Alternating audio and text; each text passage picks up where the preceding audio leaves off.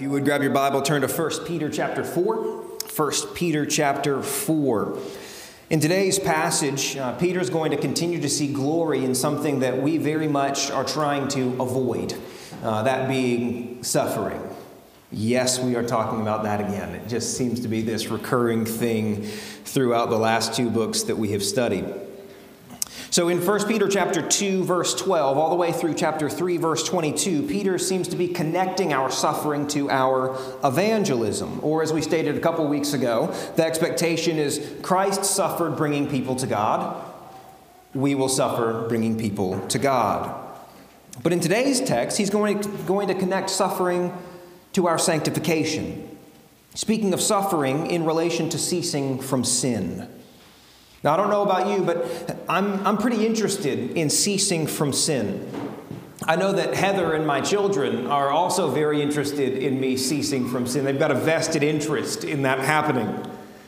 If you understand sin well, not just theologically, but personally, then you should be very interested in ceasing from sin because you know its destructive power. Sin is defined in terms of God's law, which Scripture asserts and observation affirms is written on our hearts. That is to say that in most situations and scenarios, we really do know what we ought to do, but we lack the moral wherewithal to do that which we know. We know that we shouldn't do that, say that, buy that, watch that, etc. But the urge is often so overwhelming that despite our intrinsic knowledge of God's law, we submit instead to the law of sin and death, gratifying our flesh and destroying the life and relationships that obedience to God's law would have built up and strengthened.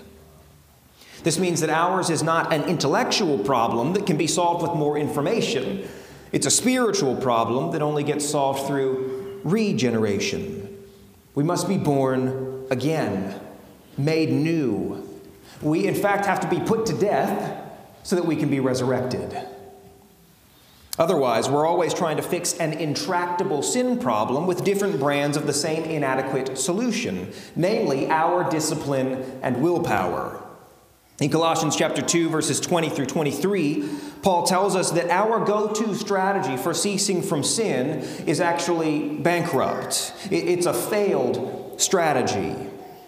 Our go-to strategy for dealing with our sin is to employ our willpower to stop committing that sin, right? I've been doing this, I need to stop doing that, so I'm going to try harder to not do that thing.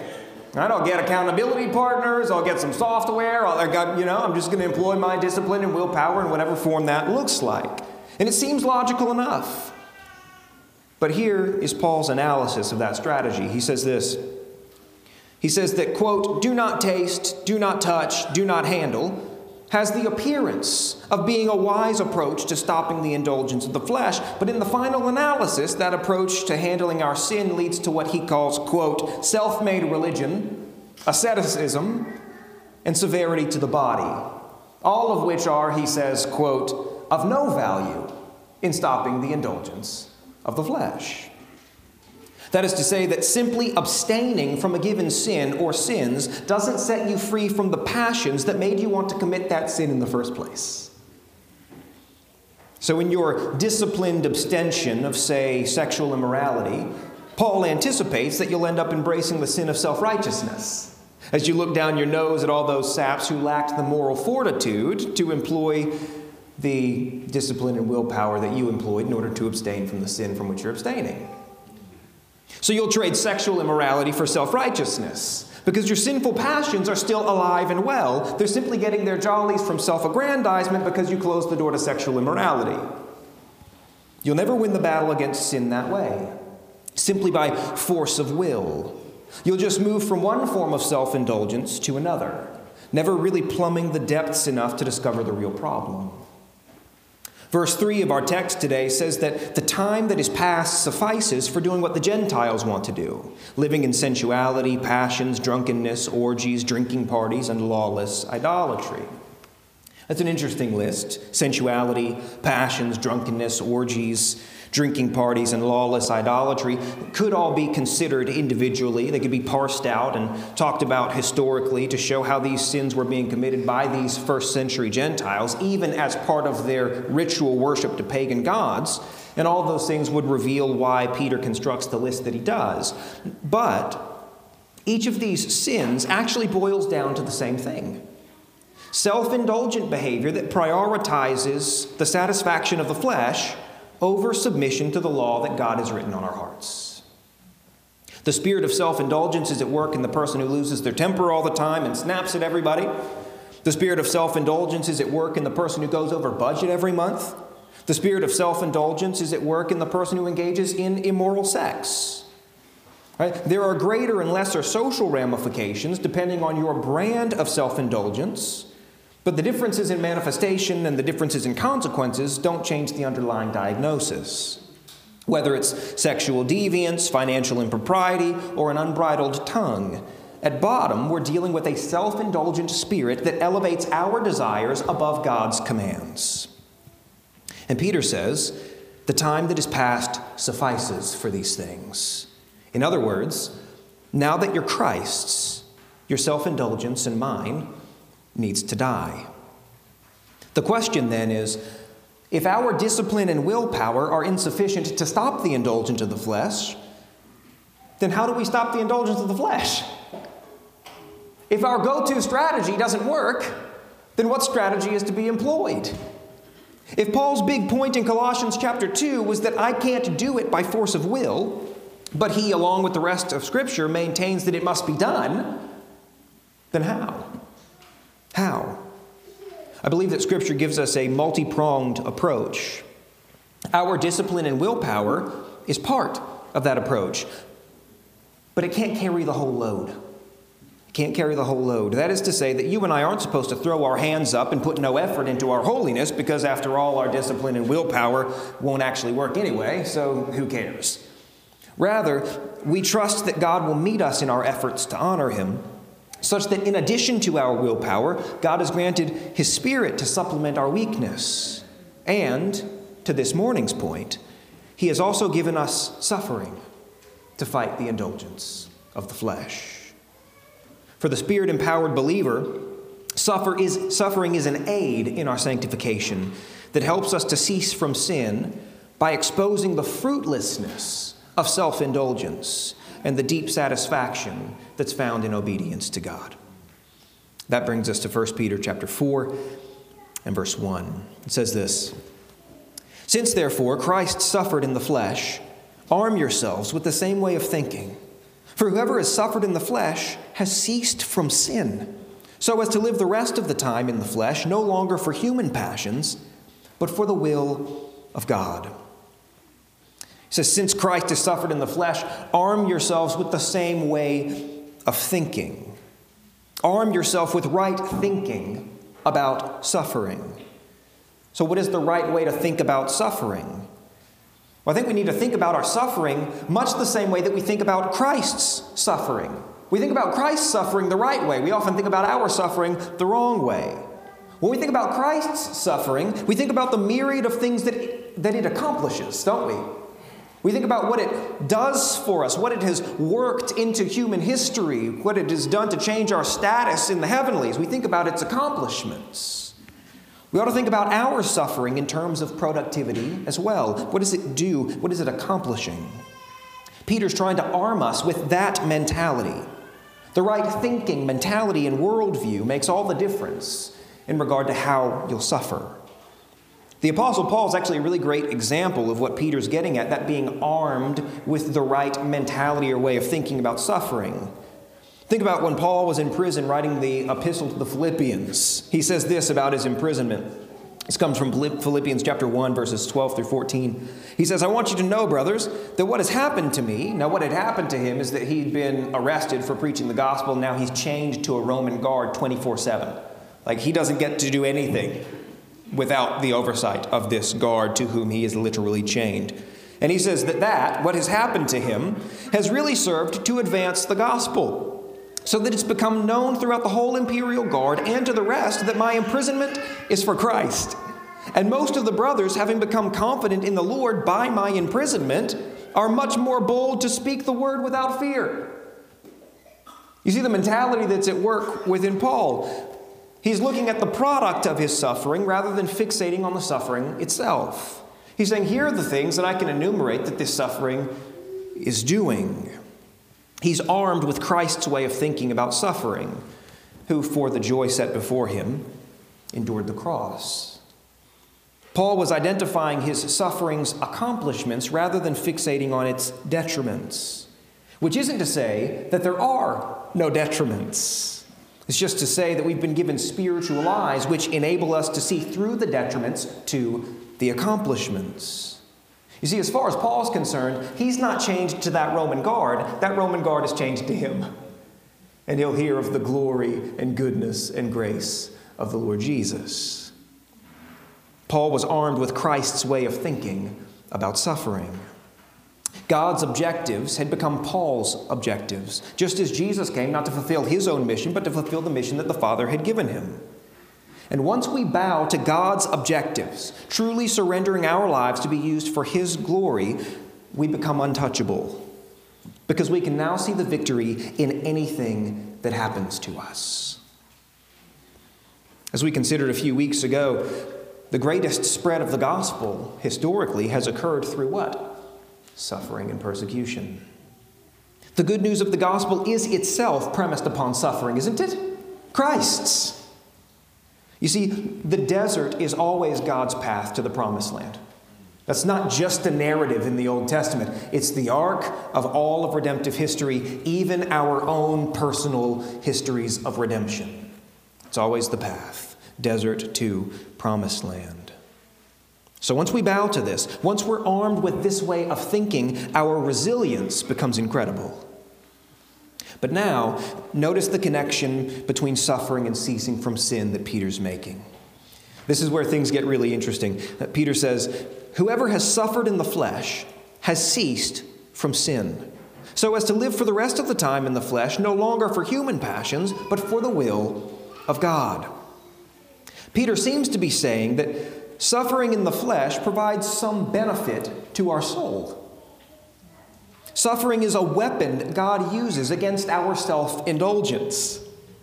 Paul told us that our willpower is insufficient. That's the Colossians 2 that we referenced earlier. But Peter's telling us how God comes alongside our willpower and helps it along.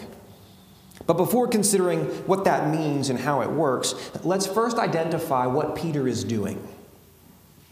He's extolling the virtues of suffering, isn't he? He's been doing that throughout the entire epistle. He's talking about the virtues and the benefits that suffering confers to the child of God. He's working to arm these believers with Christ's mind on the matter of suffering so that they can withstand the suffering that they're currently going through and will continue to experience. He's doing this because he knows that they have to know that their suffering means something. They have to know that their suffering is meaningful. I'll never forget when some friends of Heather and I were pregnant with their first child. They were, as you can imagine, very excited. Everything was progressing well. Mom and baby were healthy until just before the due date. Just weeks before, after 9 months of problem-free progress, the baby's heartbeat was gone. So this couple had to schedule the delivery of their fully developed, dead baby boy. They hired a photographer. They put clothes on their son. They called him by his name. And they took family photos. Sometime after that, I learned that in some hospitals it's actually standard protocol to have exactly that kind of ceremony with a stillborn baby, because it's deemed psychologically necessary for the mother to see, touch, handle, and remember the fruit of her labor. You made a baby. Look at him. Hold his little hands, squeeze him, take pictures with him. She needs to see that it wasn't fruitless. She needs to hold the fruit. Because without that experience of seeing what you made, you're just left with the suffering and no concept of its results. And Peter's telling these believers in as many ways as he can, your suffering isn't meaningless. It's hurtful, but it's not futile.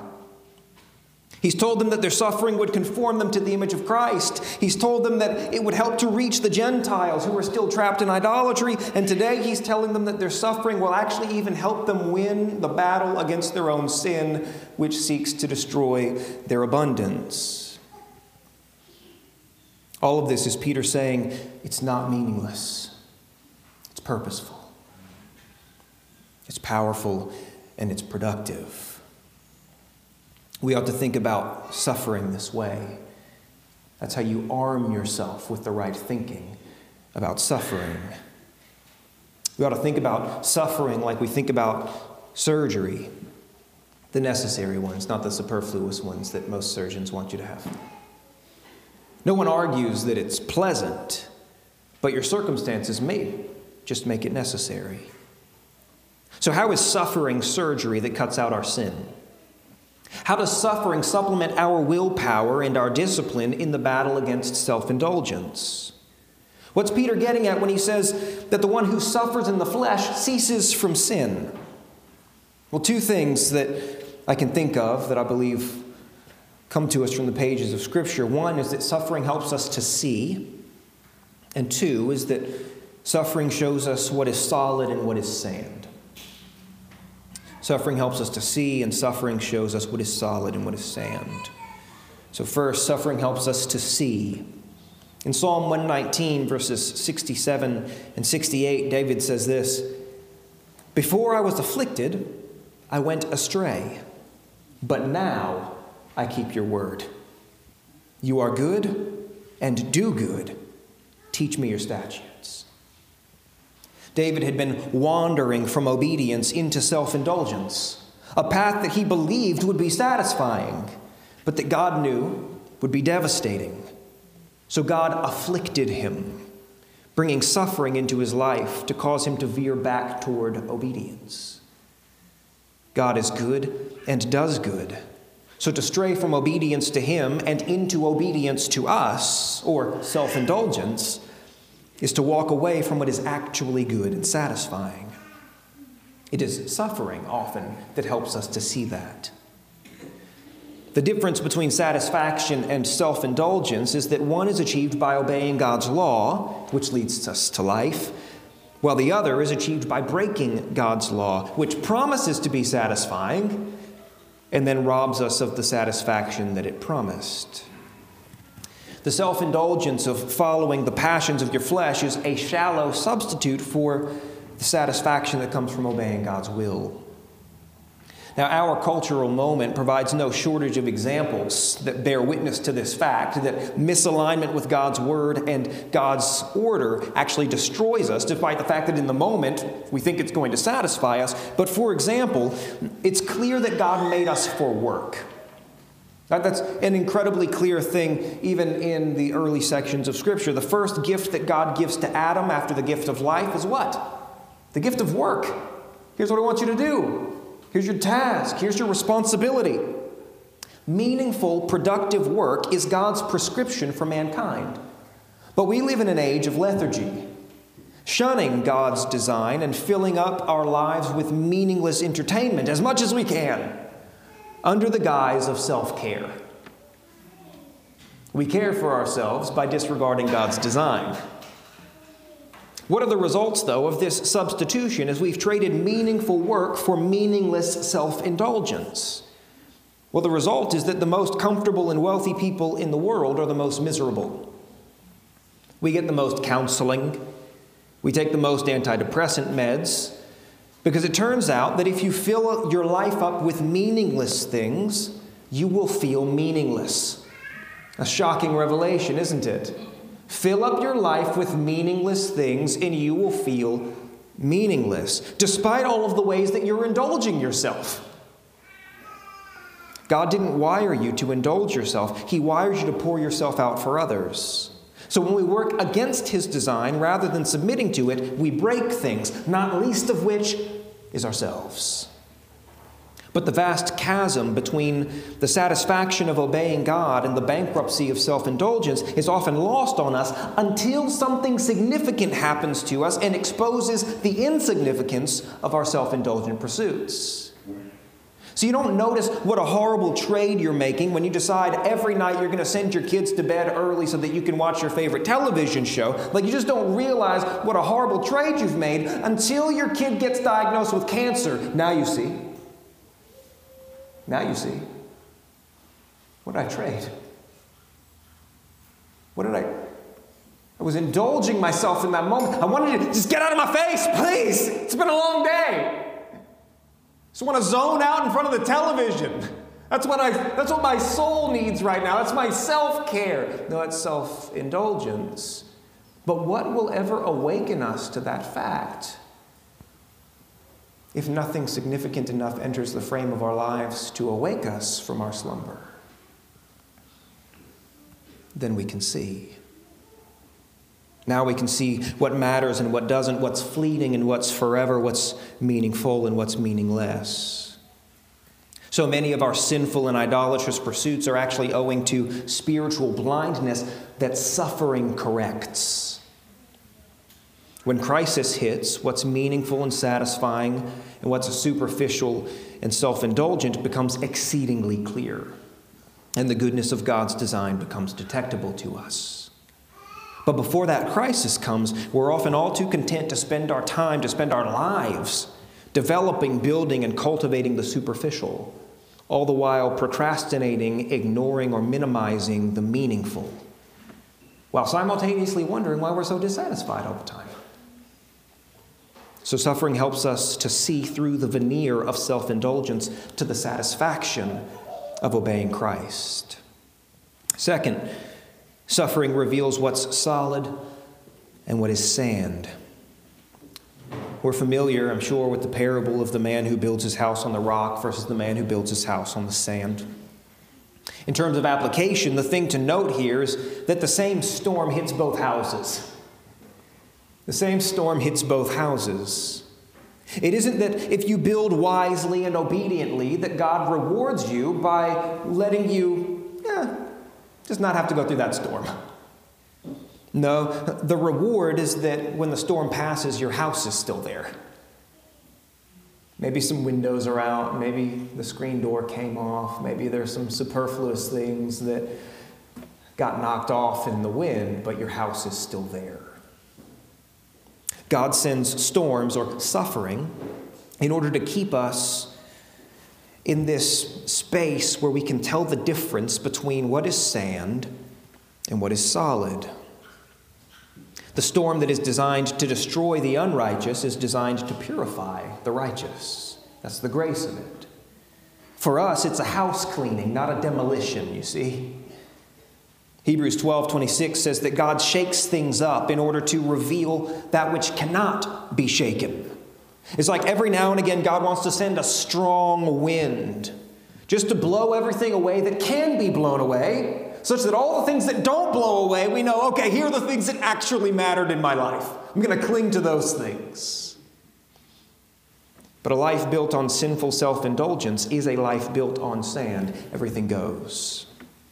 When the storm comes, everything washes away because none of it had weight, gravitas, or glory to hold it in place. It's like in the Old Testament when Israel began to worship idols, the idols of the surrounding nations. God would send calamity upon them, generally in the form of foreign invasion. And he would say to them through his prophets, "Surely your idols will save you. You've invested your time and your treasure and your life into them. You've built your life around them. Trust in them now. What can they do for you?" What can our idols do for us when the storm hits? What can the things that we value so highly when everything's going well actually do for us when it all turns? Sometimes in his grace, the Lord sends the storm to sweep away all that can be swept away, so that we will not be able to pursue that which isn't worth pursuing anyway. This is a kindness. And God is doing these things in the lives of these first century Gentile believers through their persecution, in order to help them make a clean break with the meaningless self-indulgence that characterized their lives before Christ saved them. We get that very clearly in verse 3 when Peter moves from suffering, helping us to cease from sin, to the particular list of sins that he's hoping this suffering is going to help them put to death. So verse 3, "For the time that is past suffices for doing what the Gentiles want to do, living in sensuality, passions, drunkenness, orgies, drinking parties, and lawless idolatry." He says the time that is past suffices. Peter's declaring that there are things that belonged to their lives before they acknowledged Jesus as Lord that must now be excised from their lives. And he just lists for them what some of those things are for the Gentile converts that he's addressing. The question for us this morning should be obvious enough. What are those things for you? What are those things for me? And are we ready to part with them? Or perhaps you had parted with them for some period of time, but have recently wandered back into their embrace. What are those sinful, self-indulgent patterns and behaviors that are still present in your life? And it's time to say with Peter, the time that is past suffices. The time that is past suffices. It's enough. I'm done hiding that. I'm done having to apologize for that. I'm done wasting time on that. I'm done. The time that's past suffices. Christ calls me to be finished with those things so that I can give myself to his things. It's time to declare an end to sinful, superficial self-indulgence, however that may be manifesting itself in your life. But then this brings us back to a point of tension, doesn't it? Because how did we start this message? I can't seem to make that a definitive declaration of the end. Because every time I identify these things and some guy seems to be yelling exuberantly at the front about putting away sin, I have that moment where things rise up in me. I'm feeling like, yes, I know that needs to die, but every time I try to put it to death, 2 weeks later, I do it again. And I think you just told me in Colossians 2 that Paul anticipates that that's going to be the case. So why aren't we eating lunch yet? What's the point of any of this? See, we aren't declaring this end of our sin arrogantly, heroically, or independently. This isn't don't taste, don't touch, don't handle. It's not what we're talking about. We're not standing on the summit of Mount Zion with our ichthys cape waving in the wind as we look down at everyone else who couldn't make the climb with us. That's not what this is. We're declaring that Christ's grace is sufficient for us. That's the declaration. That his Spirit will be powerfully at work in us. We're declaring that he'll order our circumstances in such a way as to refine us. We're declaring that in him we'll make an end of our sin. And that includes the sin of self-made religion, wherein we make ourselves the sanctifier. We'll get more specific in verse 4. With respect to this, they are surprised when you do not join them in the same flood of debauchery, and they malign you. But they will give account to him who is ready to judge the living and the dead. He says that they're surprised that you don't join them in the same flood of debauchery. Now, the Greek from which flood of debauchery is translated literally means uncontrolled indulgence in the seeking of pleasure. Think hedonism. Uncontrolled indulgence in the seeking of pleasure. Now, this manifests itself for them in wild parties and casual sex, as Peter identified for those Gentiles to whom he's writing. But it can also manifest itself in letting autoplay on Netflix have its way with you until 1 a.m. The impulse behind these two things is not all that dissimilar. Open gratification. Just let it come. Uncontrolled, unrestrained. Yeah, I know I've got things to do tomorrow, but one more episode. It's the same thing. It's the same thing. Peter tells those coming out of this profligate lifestyle of self-indulgence to expect relational trouble when they begin to live life differently. He says that the world will be surprised when we don't join them. But they aren't pleasantly surprised. They're maligned in the they're surprised in the kind of way that makes them malign us. living among sinners without participating in their sin, pains their consciences because God's law is also written on their hearts. So they seek to justify themselves by maligning us. Sadly, this is even a frequent occurrence within evangelical circles. There are those who want to wink at sin, embrace the world's norms, and pretend that the answer to Paul's rhetorical question, what has light to do with darkness, is quite a bit, actually.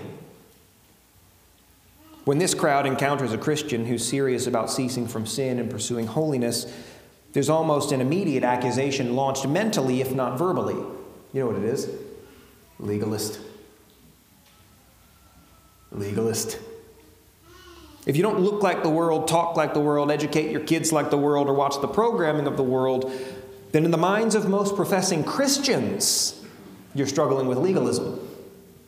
This must be the case because if you're not struggling with legalism, then they must be struggling with worldliness, and that's an impossibility. It's an impossibility.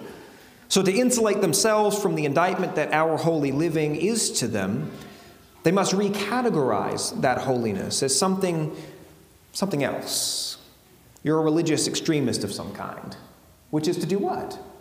It is to malign you, isn't it? But Peter reassures them that God has it well in hand, as they will give an account to him who's ready to judge the living and the dead. And now we'll close with verse 6. For this is why the gospel was preached, even to those who are dead, that though judged in the flesh the way people are, they might live in the Spirit the way God does. Now this may sound like a strange verse, and certainly there are those who do strange things with it, asserting that Peter's talking about people having a second opportunity to embrace Christ after they've died, or others who just thinking, that sounds weird, let me make it sound less weird. He's talking about spiritually dead people. That's all this is, right? Nothing to see here, whatever. But truthfully, I believe that Peter is addressing Christians who had already died under the judgment of men.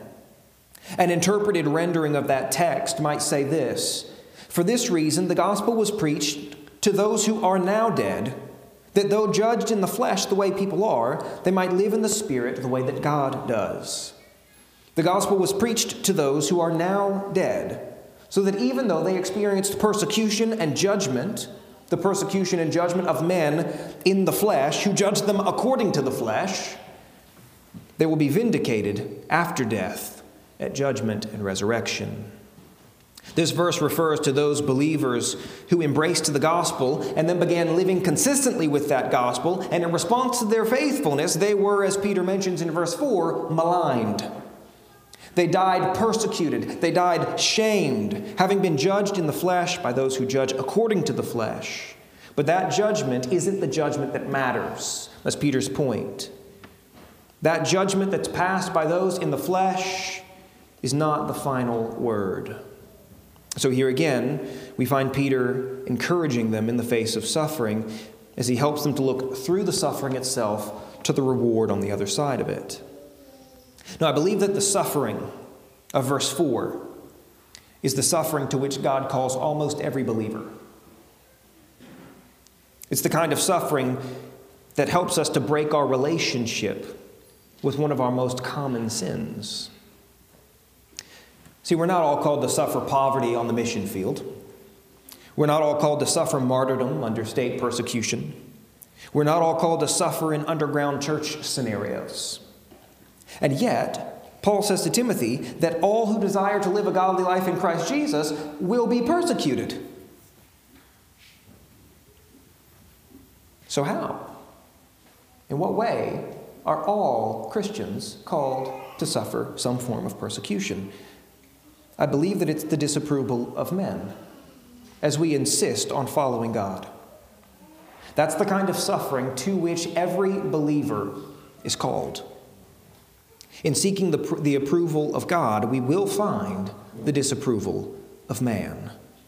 And there's a suffering that takes place in us as we experience man's disapproval. Because one of the primary things that drives our lives is the approval of men, isn't it? Which is why God has such a vested interest in taking it from us, lest we build our lives on the sandy foundation that is others' opinions of what you do, how you do it, what you say, how you dress, whatever it is. And so he has designed the world in such a way that when we live his way, we get rebuked for it. We get excoriated for it. We get maligned for it. Because what's he taking in sending that storm? He's taking from us something that we needed to never build our lives on in the first place. And this is his kindness. Let's pray.